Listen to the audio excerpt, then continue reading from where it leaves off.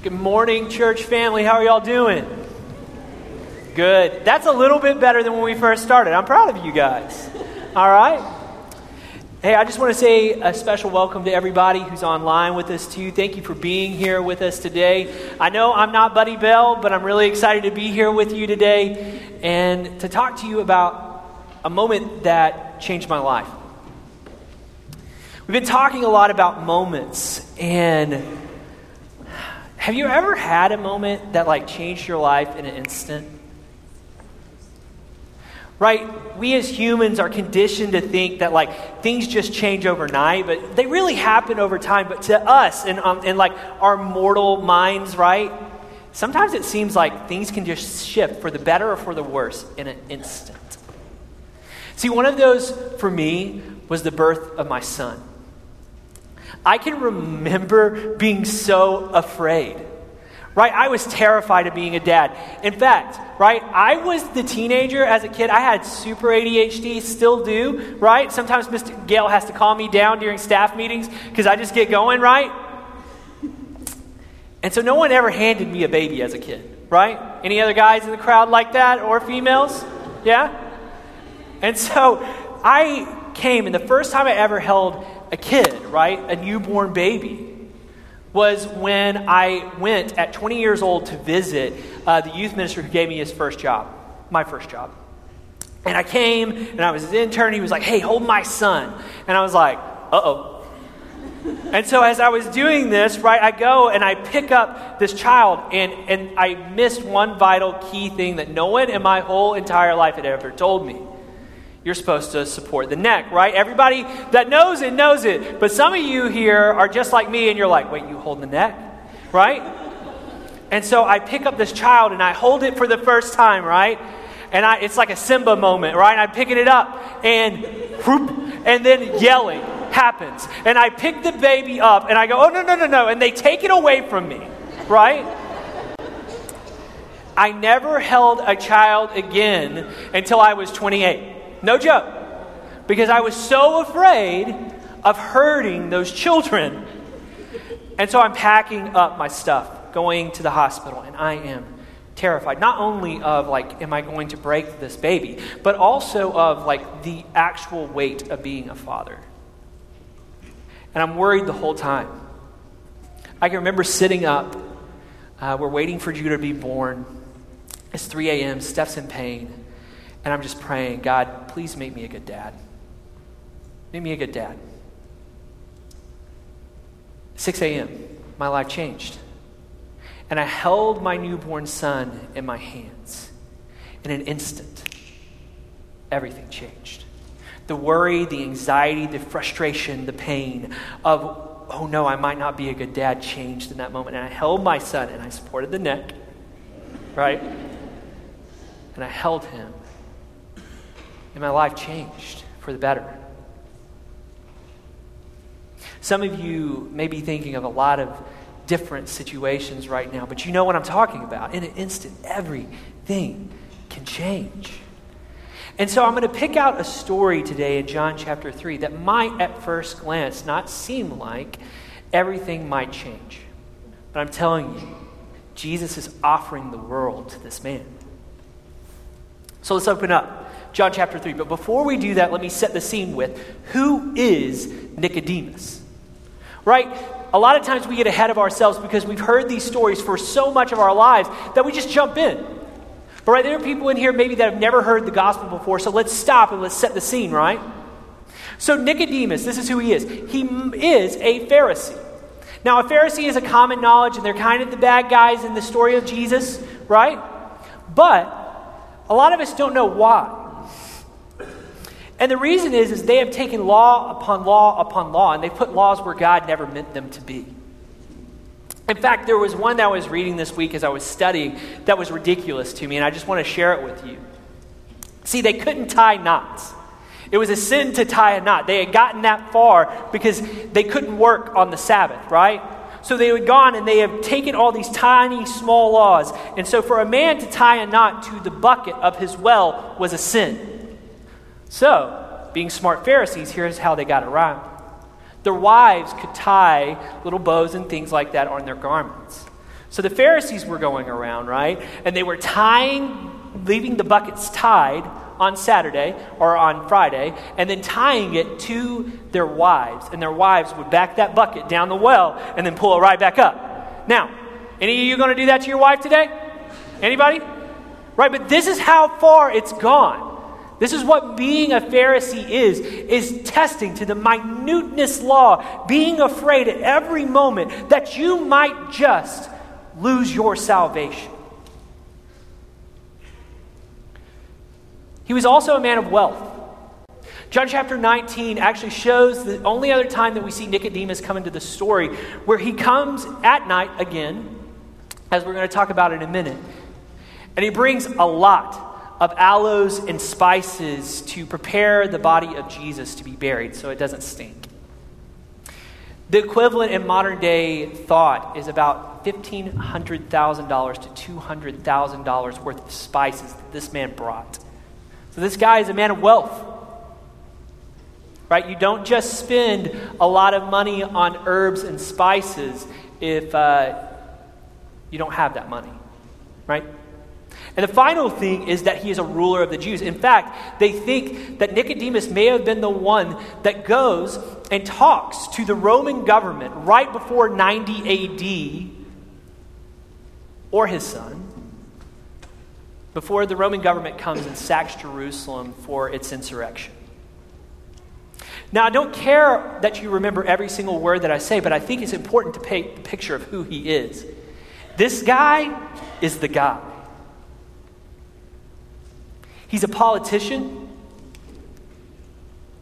He's the lawyer of all lawyers. And when he walks in the room and he asks you something, you do it. This is the man who's coming to speak to Jesus.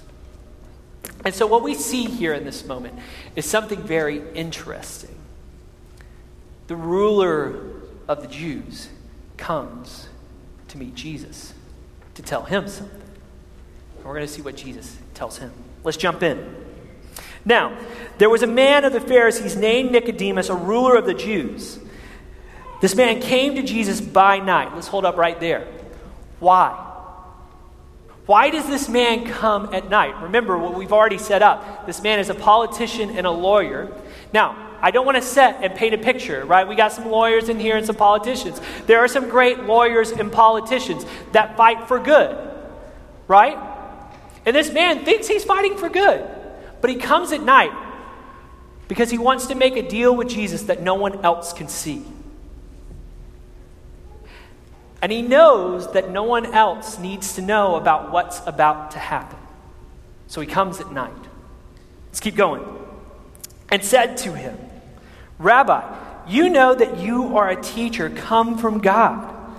For no one can do these signs that you do unless God is with him. Right? Politician, he's buttering him up. Right? Here comes the ask. You know what I'm saying? And then Jesus comes with a really strange reply. Right? If I answered what I'm about to answer to you, some guys, like if I went up to Jason Furr today and he said, hey Wes, I really enjoy being around you and you're just a good youth minister. And I looked at him and I said to him, hey, what are we eating today? Right? Just out of the blue. Right? That's not normal human interaction. And so it seems very odd what Jesus is doing. But what I will remind you is this, that Jesus knows the heart of man. Jesus answered him, truly, truly, I say to you, unless one is born again, he cannot see the kingdom of God. Nicodemus said to him, how can a man be born when he is old? Can he enter a second time into his mother's womb and be born? Okay. Nicodemus is caught off guard. And he asks a really weird question. Can I be born again? What does that even mean? And so we want to look at these two meanings of what Jesus is saying here. Actually, in the Greek, there's a playfulness. John often uses these words in his gospel that can mean two things at once. And so the meaning of born again can literally mean be born of a womb again, be born of your mom again. Or it can mean born above, from above, or of God. So we sit here, and Nicodemus, being the literal lawyer that he is saying, can I be born again of my mom? But Jesus is saying to him, Nicodemus, I want you to be born again of God. And so the strange conversation continues. Truly, truly, I say to you, unless one is born of water and the Spirit, he cannot enter into the kingdom of God. That which is born of flesh is flesh, and that which is born of spirit is spirit. Do not marvel at what I have said to you. You must be born again. See here, Nicodemus' jaw has hit the floor because Jesus doubles down on what he's saying, and yet he still doesn't understand what's going on. And Jesus comes in with an analogy. Another double play of the words. He said, the wind blows where it wishes, and you hear its sound, but you do not know where it comes from or where it goes. So it is with everyone who is born of the Spirit. See, this word wind can also be translated Holy Spirit. And what he's saying is like, we know how powerful the wind is. Okay, I didn't know how powerful the wind could be in Montgomery, Alabama. All right, when I moved here from Tennessee, I wasn't used to the straight line winds that we have here.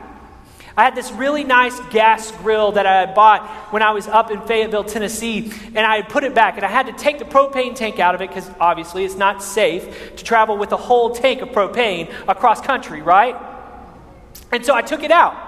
And so when I get here, I kind of forget about it. And you know how things go when you move. You don't ever get everything in its place, right? I forgot to get the propane tank, which really weighs that thing down. And one day, one of those straight line winds came in. Big storm was happening. And I watched from my living room window into my backyard as one of those straight line winds took that grill and just rammed it straight into my fence. And needless to say, propane grill is no more, right? And so we sit here and Jesus says, you know the power of the wind, although you can't see it. And what I'm actually telling you is it's the same with the Spirit. You may not see it, but the power is very real.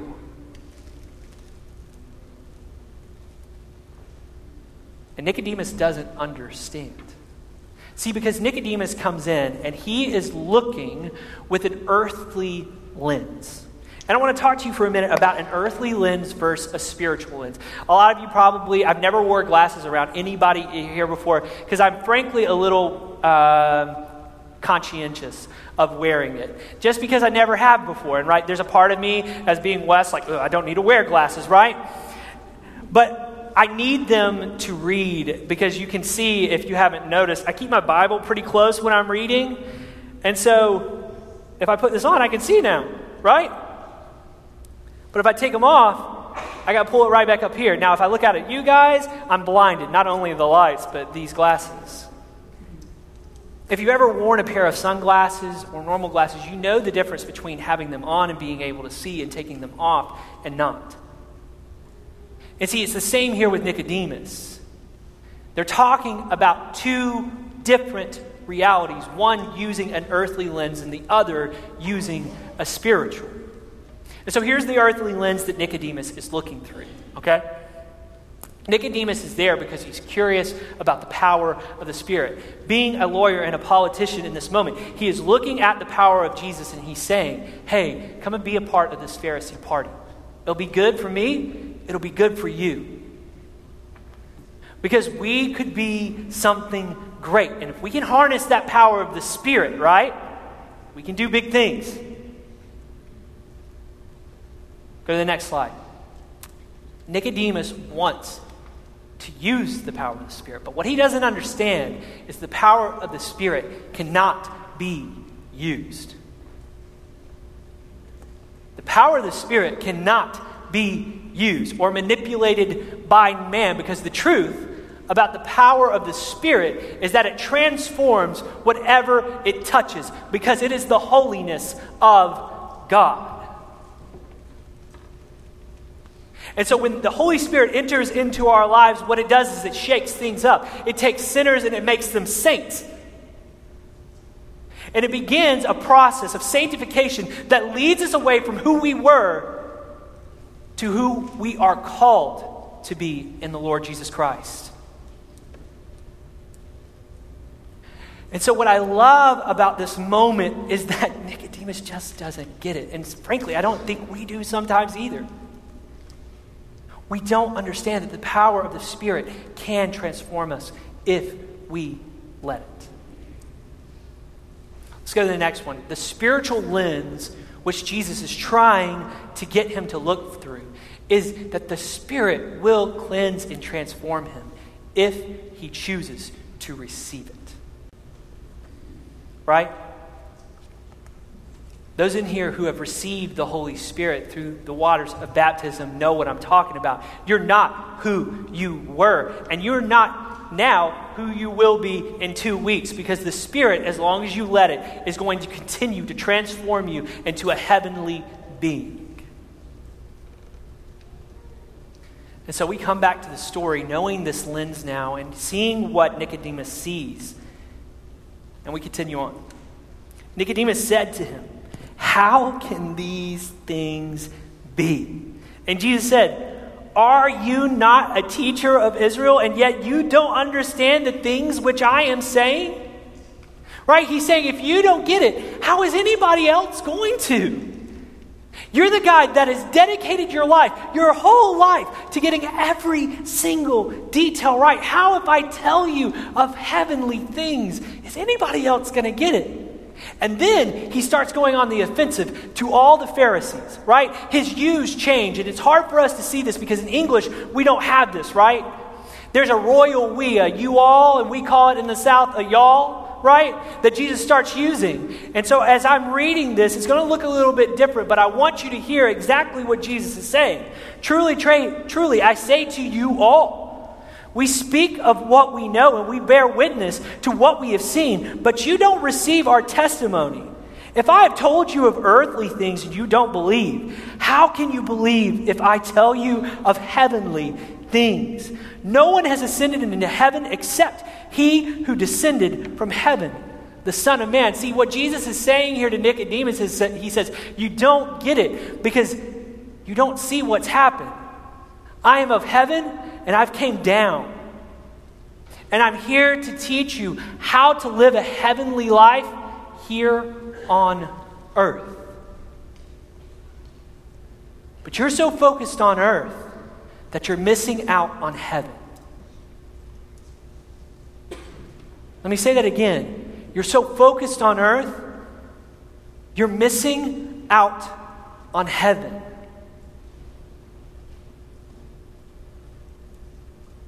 And then he reminds them of an instance in the Jewish people. He says, and as Moses lifted up the serpent in the wilderness, so must the Son of Man be lifted up. See, he's reminding him of this time way back in Exodus where the people of God have again given into adultery, or idolatry, not adultery, that too probably, but let's keep going. What's happened here is that snakes have came and they've bitten the ankle, right, of all of these people, and they're dying of the venom. Because God has sent snakes into the camp to punish them for their sin. Right? Because he's already warned them like 3 times about this. And he tells Moses, hey, here's this staff, and put this golden serpent on it, and I'm going to lift it up, and all who see it will be healed. Right? And what Jesus is doing, he's saying, that's what it's going to be like when I'm lifted up on the cross. Anyone who accepts me will be healed. And that's good news, church. That's not the best news Jesus has to tell Nicodemus, because there's one little thing he leaves him with. That's the coolest thing that he's going to say. Verse 15. That whoever believes in him will have eternal life. See, let's go to this next slide. Nicodemus still has on his earthly lens, right? He's still got his glasses off. He can't see clearly.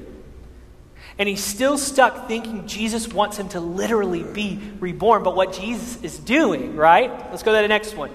Jesus leaves him with a spiritual promise and invites him into eternal life today through baptism. He's saying, let me baptize you with the power of the Holy Spirit and invite you into a new reality. Start thinking about heavenly things and stop thinking about earthly things. He's saying, put your glasses on, Nicodemus. And I want to tell you this truth. Eternal life is not far off. It can start today. Now that seems weird for a lot of people because I was taught, just like you were taught when I was really young, that heaven is the only time I receive eternal life. But what I'm telling you, as soon as you put on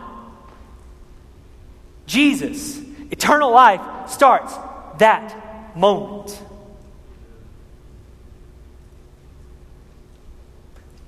God is changing you into a heavenly being. And you haven't yet received it, there's still hurt, there's still struggling, there's still strife, because we still live in a broken world. But guys, this is heaven, amen?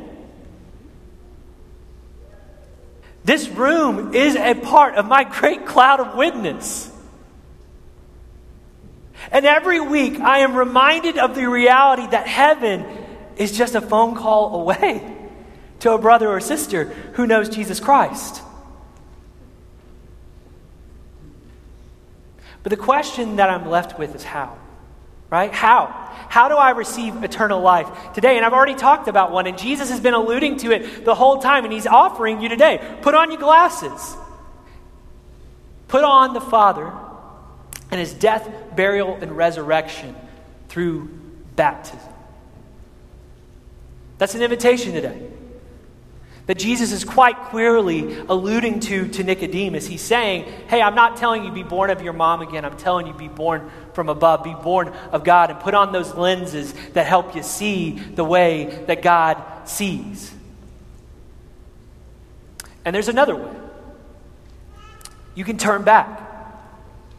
You can turn back, because here's the thing. Sometimes we talk about the Spirit as if God or the Spirit just disappears. I don't believe that. Maybe you do, but I don't.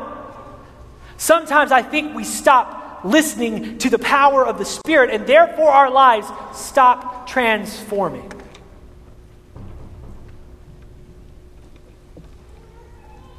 Sometimes we say, God, I don't want to go any further. I can't take any more.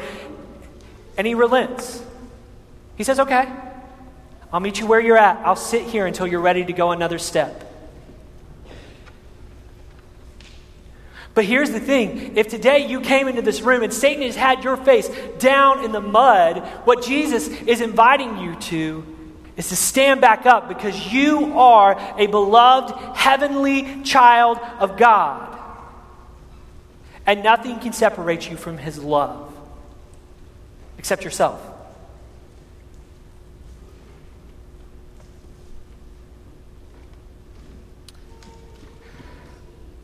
And so here we are, in this moment.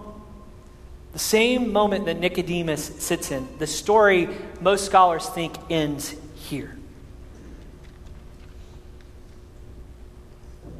There's no resolution.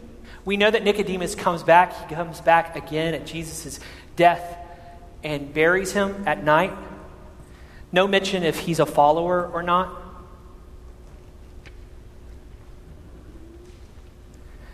But I think the scripture does this for a very important reason. It stops right here because it wants to ask you a question. Is this a moment that you will let change your life? Is this the moment you will let change your life? Are you willing to put him on today? Are you willing to turn back to him? And I want to share one verse with you today that I think is one of the most powerful verses in Scripture. Romans 8, verse 11. Will you pick it up with me real quick? I'm going to put on my lenses so I can see this heavenly Scripture. All right? It's the Spirit of him who raised Jesus from the dead dwells in you. He who raised Christ Jesus from the dead will also give life to your mortal bodies through his Spirit who dwells in you. The same Spirit that rose Jesus from the dead, it lives in you. And just like Jesus invited Nicodemus into eternal life in that moment. He's inviting you today. Will you let this moment change your life? Thank you.